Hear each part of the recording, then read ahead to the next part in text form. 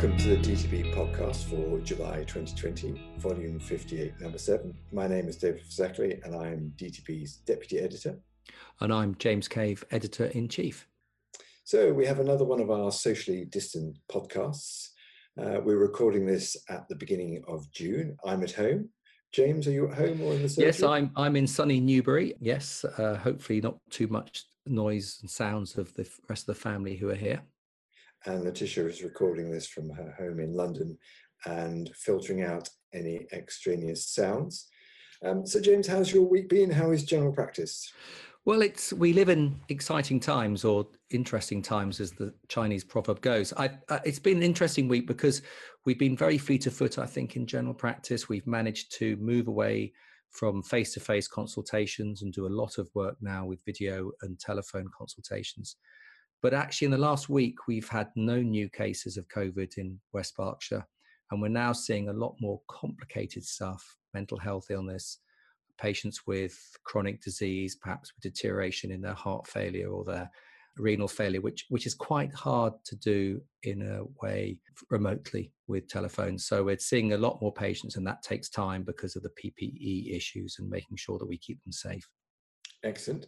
Okay, well, let's talk about this month's issue. Let's start with the editorial. This month's written by Joanna Gerling. What's this one about? So this is actually a really interesting editorial for two reasons, I think. It's about using aspirin in pregnancy.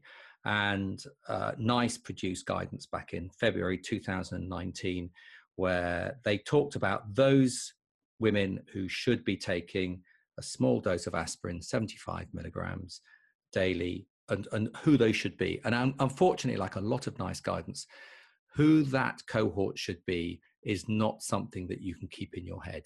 You really do need to have it down on paper. And what Joanne Gerling, I think, has very clearly shown in her editorial is that at the moment, not enough women are taking aspirin. There's a big shortfall in the numbers that should. And we know that in certain populations of women, if you take aspirin during pregnancy in the first 12 weeks, you reduce the risk of preeclampsia, you reduce the risk of preterm births, you reduce fetal growth restriction, and you reduce the evidence of stillbirths. So this is important stuff. But as she points out, the problem we've got at the moment is that women now very often don't come and see us as GPs. They go to their midwife at 10 weeks. If the midwife feels they're in that cohort that needs aspirin, the midwife can't prescribe it. They can't buy it from the pharmacists because it's off-label for that indication. So they need to go to the GP, and that creates a whole string of issues that then perhaps leads to a delay in them taking it. And I think what Joanna quite rightly is saying is that, come on, folks, it can't be beyond the wit of man to actually sort this out, produce some sort of way of enabling women to buy this over the counter when they're pregnant for that at-risk group. Yes, because it seemed to be that it was organisational issues as much as anything that were preventing women from accessing aspirin when they needed it. Midwives couldn't give it out, and as you say, pharmacists couldn't sell it. And so, yes, as you say, there must be a better way of doing it. Exactly. And I think one of the things that, and there's a bit of a theme actually in this podcast, I think, one of the things that I've thought about is actually women, we need to be more clever at medication reviews and thinking about pregnancy in general. And we're going to obviously talk about this a bit more in one of the articles we've got in this month's podcast. Because I think actually, the more I think about it, as soon as a woman says she's considering getting pregnant, we ought to be thinking medication, not just what they're taking, but also what they should be taking as well. And I think, that's something for us, and perhaps for the new clinical pharmacists working in general practice, to really think about, actually, is there a role here for us to consider that as part of our medication reviews? Excellent. And what struck me about the editorial as well, I mean, she provides a helpful reminder of those difficult risk factors that you can't hold in your head as to who should be targeted for aspirin during pregnancy. But the interesting figure that she quotes of uptake, okay, it's a small sample size, but being as low as 50% in women who should be taking it. That doesn't surprise me at all. It really doesn't. I think this, I may be wrong, but I think when this NICE guidance came out, a lot of acute trusts sort of either had their own guidance or they were a bit iffy about this. So I think there was a little bit of hesitation in the system, if you like, regarding implementing it. So I think for a lot of GPs, it's well worth your while actually look at our article or go online and look at the NICE guidance and just remind yourself. And you really need to write this down because, as you say, it's one of those menus where you can take one from one list or two from another, and it is the sort of list you cannot keep in your head. Excellent, thank you very much. And moving on to what we've got this month as a forum article, and we're very grateful to Margaret McCartney for writing this piece for us. James, do you want to say a bit about it? Yes, I'm equally delighted that Margaret wasn't too busy enough to write this, because she is quite a guru of evidence-based medicine. And it's a really useful article that reminds us that in this time of great instability with pandemics, there's a real drive to just do something, because to be seen to act somehow feels better than sort of inaction. And yet, as she quite rightly points out, history is stuffed full of interventions like bed rest for back pain and prone sleeping for babies, vitamin A supplements to prevent cancer, full of things which actually created more harm than good. And I think, what she very nicely puts through here is how important it is that we do evidence-based medicine throughout this pandemic, and that actually she points out, for example, that WHO have worked really hard with their planning to ensure that proper trials have been set up. And I think she mentions about 1,000 trials have been set up by the WHO throughout the world during this pandemic. And of course, we've got 3 big ones in the UK as well. So I think it's just a really useful reminder that pandemics can be frightening, difficult, but actually annexing the scientific method is far, far worse thing to do. And I particularly like the quote from Andre Khalil's JAMA article, when he says that when we use an unproven treatment as a last resort, we wrongly assume that it has more benefits, or that the benefits are more likely than the harms. And that's typically what you see, isn't it? When you've got nothing else to do, you go for something in the hope that it'll do something, but actually, more often than not, it may be harmful. I think it's a real telling quote of our times, and I think together with the cancer treatment sort of ethos at the moment, it's something which you really have to be very mindful of if you're going down that line with last resort cancer treatments as well. And she also picks up on the issue of this isn't just drug treatments, we should apply the same rigor to non-drug interventions. And there we mention it, face masks are in there, and she talks about doing research on those. Very timely this, the face mask issue. And she talks about hydroxychloroquine as well. Yeah, interesting times. And I think if one good thing comes out of this pandemic, I hope it's that we learn how to deal with pandemics in the future. Not necessarily, how to treat the virus, but how you treat the pandemic, what you do, because I think we're all, learning as we go along at the moment. And it's worth saying this article is free to access from our website, so just go and have a read.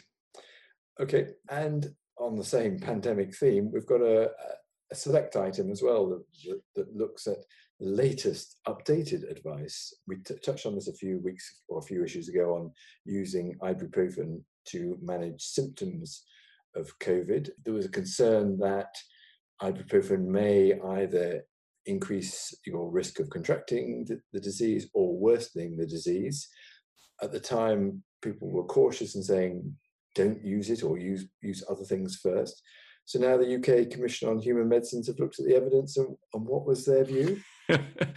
Well, it's in at the moment. I mean, it is a fascinating story, isn't it? I mean, I think the issue with ibuprofen was first raised in France, wasn't it? I think, and then in middle of March, I think it was, the MHRA issued a warning from Professor Stephen Paris, where he sort of said, in the absence of evidence, actually, I think you should stop using ibuprofen. And then actually, a day later, the European Medicines Agency had a press release that also sort of said there was no scientific evidence to link ibuprofen to worsening symptoms of COVID, but sort of sat on the fence. And now the Commission on Human Medicines has finally said, well, actually, okay, we think it's okay. And I don't know whether that's because there's been more evidence, or whether there's just been this sort of fence hopping one way and then the other. So yes, here we are. So it's okay to use ibuprofen, folks. And what I thought was interesting is that both NICE and NHS England agreed with it, but said actually comes back to thinking about all the options and use your clinical nous to decide on what's got the most benefit and the least harms. Now, for me, for most people, that's likely to be paracetamol. I don't know what you think. Yeah, it's the whole issue of the paracetamol and ibuprofen sort of treatment options for people that are acutely ill has been fascinating to watch, because I think we went through a phase where parents would phone up out of hours doctors to say my child has still got a fever after having paracetamol, and they would say, well, try taking ibuprofen. And we had this sort of crazy situation where people were taking a dose of one and a dose of another. And I think one of the things that come out of all this is that actually, look, it's not always great to treat it, treat the person. If the person is fine, you don't necessarily need to be just treating the fever. And I think that's one of the things that's coming out of this, is that all therapeutics has adverse events, and actually what you must make sure you're doing is actually giving the patient some benefit. And I think I read somewhere along the line that fever itself may actually be beneficial.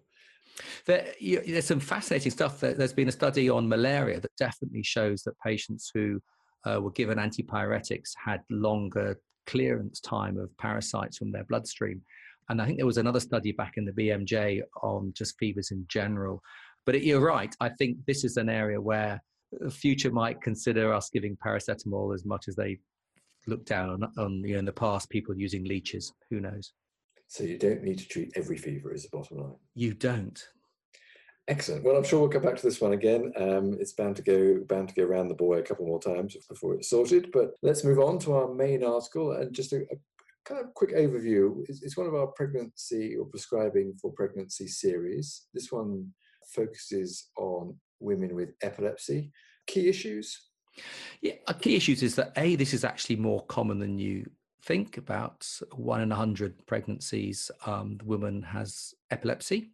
So this is not uncommon. And I think the big issues around this, of course, are the significant concerns about the anti-epileptic medication, particularly valproate, but actually the others as well. And the need to really, as I said earlier with the editorial, to think about pregnancy before you're even thinking about pregnancy, if that makes any sense, because getting this right before you're pregnant is so important. Not just the type of drugs that are used, but also making sure that women understand that stopping their medication suddenly, for example, because they find themselves pregnant, is the worst thing they could do. So this is I have to say, I've been so impressed with the whole pregnancy and therapeutics reviews that we've done, because they've really been incredibly comprehensive in how they've looked at things. And this is such a useful article for GPs, clinical pharmacists, midwives, obstetricians. It's really worth reading because it's just got everything you need to know. And it's got some really useful resources as well, particularly, I think, the medicinesinpregnancy.org website, which gives you information about therapeutics and pregnancy. And a lot of it seems to be back to the basics of planning and liaison with specialists to manage things as soon as you know that somebody is planning or is pregnant. Absolutely. And I think to be honest, the valproate issue has brought this front and center in a way that perhaps it hasn't in the past. So the new pregnancy protection program, certainly, we are inundated as GPs with checks to make sure that we're doing that, which is absolutely the right thing. But also it's reminding us constantly, hang on, here's a young girl, she's now been diagnosed with epilepsy. Are we thinking about her future fertility? And are we talking to her now about actually what that means? So if she finds herself pregnant, she's not going to suddenly worry unnecessarily about the risk of malformations or, all those things which actually can aggravate the pregnancy and make it more at risk. And that whole issue of prescribing valproate safely and all the requirements now for checking that women are being counselled, how's that going? I think it is much better. I think there's still a little bit of confusion about who is actually responsible for this. So what we find is that we do get a lot of information through, and then of course the neurologists who are prescribing these drugs actually are responsible for the pregnancy protection program and the various information leaflets that are needed. So I think there is a little bit of confusion about where it really sits, who is responsible. Well, that's probably no bad thing. At least everyone is being reminded of it. But it is good. And I think what's really good about this article is it reminds us that actually, you know, patients should take 5 milligrams of folate 3 months before conception. That actually, although the overall congenital malformation rate is double if you have epilepsy compared to someone who hasn't, it's still only 1 in 20 risk. So, you know, I think it's really useful to talk this through with women at a point before they even considering getting pregnant. So actually they're aware of all that and they are up to speed with it, and it doesn't put the fear of God into them when they find they're pregnant. Very good, thank you very much. And finally this month, a case report, amiodarone, and what happened? Yeah, so this is a case report of a 73-year-old woman who was started on amiodarone and developed diffuse alveolar hemorrhages, which is quite a rare complication of amiodarone. I have to say, amiodarone is one of those drugs that I put in the dirty category. It's, you know, if anyone falls sick and they're on amiodarone, it's amiodarone until proven otherwise. That's my motto. And whether that's right or wrong, I don't know. But amiodarone, you know, it causes lung side effects, neurological side effects, ophthalmic side effects, cutaneous side effects, hepatic side effects, and we all know about the thyroid side effects. So, you know, about 10 to 17% of people get a lung adverse effect from amiodarone, and that's usually pulmonary interstitial pneumonitis. So they get sort of short of breath, and it's often after prolonged use. But this particular case report is on someone who had diffuse alveolar hemorrhages, which is where you get quite sudden onset of shortness of breath, often with cough and hemoptysis, often in the first few days of starting amiodarone. And I guess that's what made it a more interesting report to concentrate on, that it wasn't your traditional lung problem with amiodarone. This was something quite rare, because I looked it up in the SPC. It talks about it, but says it doesn't know how often it occurs. And the MHRA data, only 1 case of pulmonary alveolar hemorrhage reported out of 6,000 reactions since 1978. So not common, but interesting. No, and as I say, what I like about these case reports is they just remind you about the background to some of these drugs. So it's, once again, it's worth a read just to remind ourselves about the adverse effects of amiodarone. And it's also that timeliness, isn't it? You know, if someone starts getting very poorly 3 days after starting a drug, why isn't it the drug? You know, because interesting enough, in this case, they stuffed her full of antibiotics for a little while first before the penny dropped. So, you know, I think it is always fascinating just looking at reminding ourselves about some of the backgrounds to these drugs. And that's why we chose to include this as a series within DTB. Okay, thank you very much. Thank you for listening to this podcast. You can find all our articles on our website at dtb.bmj.com. If you enjoy these podcasts, please consider leaving us a comment and a rating on the iTunes site. And you can find a link to the DTB podcast page on the notes that accompany this podcast. Thank you very much. Go well and stay well.